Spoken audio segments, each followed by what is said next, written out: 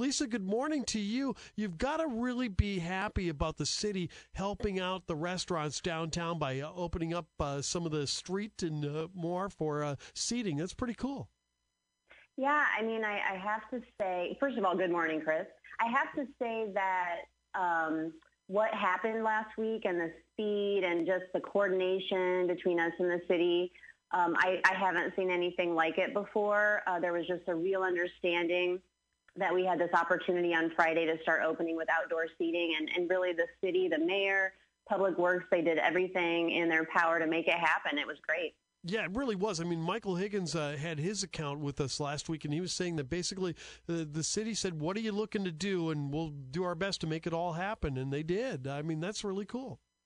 Yeah, they really did. It was an interesting process. I had meetings with every single block downtown, and everybody on each block had to come together with their joint agreement about what they wanted. So we're talking retailers, restaurants, bars, service professionals, who see clients 9 to 5. So we went through that whole process and got it to the mayor on a Thursday. And by Friday morning, they were already starting to put out all of the barricades. So it was great.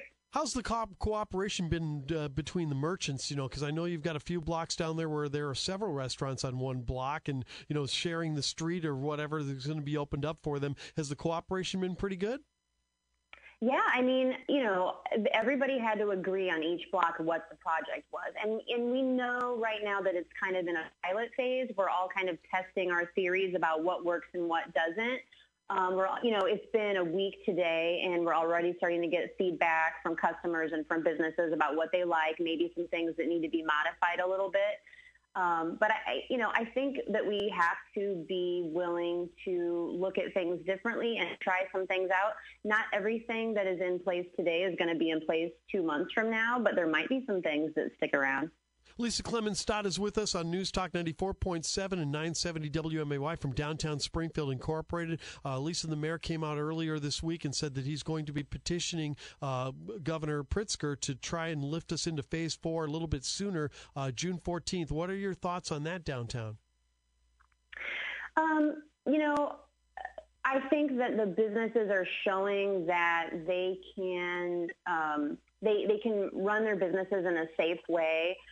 All of our retailers are wearing masks. Everybody downtown is wearing masks. We have signs up about how to act when you go into the store. So I feel the business community downtown is being, really solid about the best practices in the middle of a pandemic. How customers behave or how businesses elsewhere behave is, not really something that's on our radar. And, I would assume that most businesses downtown would believe that they could handle a Phase 4 in a very smart and safe way. We've about a month into the farmers market when the new post-pandemic era. How has that been going? And, have there had to be any changes on the fly, or are things working pretty well? Well, you guys know you've been our sponsors of the market for many years, and, every year we do a big ribbon cutting. Last year we had the governor, we have state representatives and senators and the mayor and everybody come out, and that was just one of the many changes of not having a ribbon cutting, not having complimentary cake for everyone the first day. We don't have musicians or artisan vendors or chef demonstrations this year. It looks a lot different because of COVID. But I'm really proud of my team, Kayla Graven, assistant director, who's our market manager this year. And honestly, the farmers too. I mean, every business, whether you're a farmer or a brick and mortar retailer, you've had to make changes this year because of the pandemic. And I'm really proud of how everyone, really pivoted. And we require that people wear masks when they come into the market. And I would say 1% of people try not to, and we politely ask them to put them on, and everyone else really follows the rules. It's really nice. Yeah, it is. I think that's pretty much the vibe of people that come to the farmers market. But what I've noticed about it so far is that it doesn't seem to be hugely impacted. There still seems to be a lot of people out there. I know good weather's been part of that, but are you guys seeing still sales of at least relatively close to what it was before the pandemic? Oh, yeah. I mean, the first day We had 1,500 people on the first Saturday. The second Saturday, we had 2,000. It's just going to keep growing like it always does. And that, so we're really, if you stop and think about it, we're the biggest event happening in Sangamon County right now.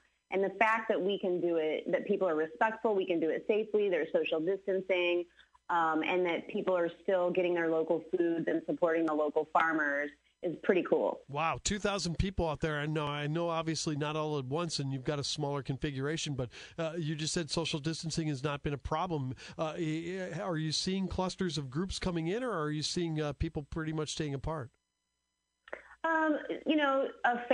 We're seeing more families come in to shop, and especially now that the businesses are able to have customers come in. I think there's probably, larger groups. You can have up to 10 people in a group or whatever. So I think that there's some more interaction. But yeah, generally people wear masks and they are really respectful of everyone else. And the environment is just as great as it's always been. It's a really positive place to be. Lisa Clemens-Stott is with us on News Talk 94.7 and 970 WMAY from downtown Springfield Incorporated. And one last thing, I know a lot of the events for the summer were up in the air. I know a lot of them are out of your control. Is there any new information on any of the summer events, or are we pretty much looking at an eventless summer downtown other than the farmers market? Well, we had to postpone Levitt Amp Springfield until 2021. The Levitt Foundation has been really great, and they're still going to give us the $25,000 matching grant next year without us having to do a new application and everything like that. DSI also had to cancel. We usually have an upper story tour. We have an open streets event.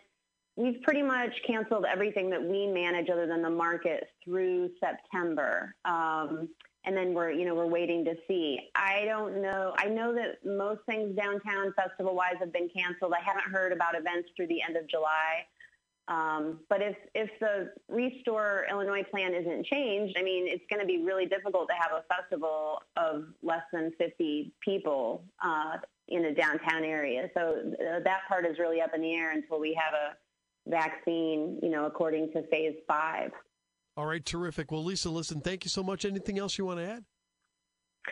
Just if anyone is wanting to find out, the virtual things you can do or anything about who's open, that's springfieldzoom.com. And, of course, our website is downtownspringfield.org. We have a lot of great information there, too. Lisa Clemens-Stott, thank you so much. We really appreciate your time. Thank you, Chris.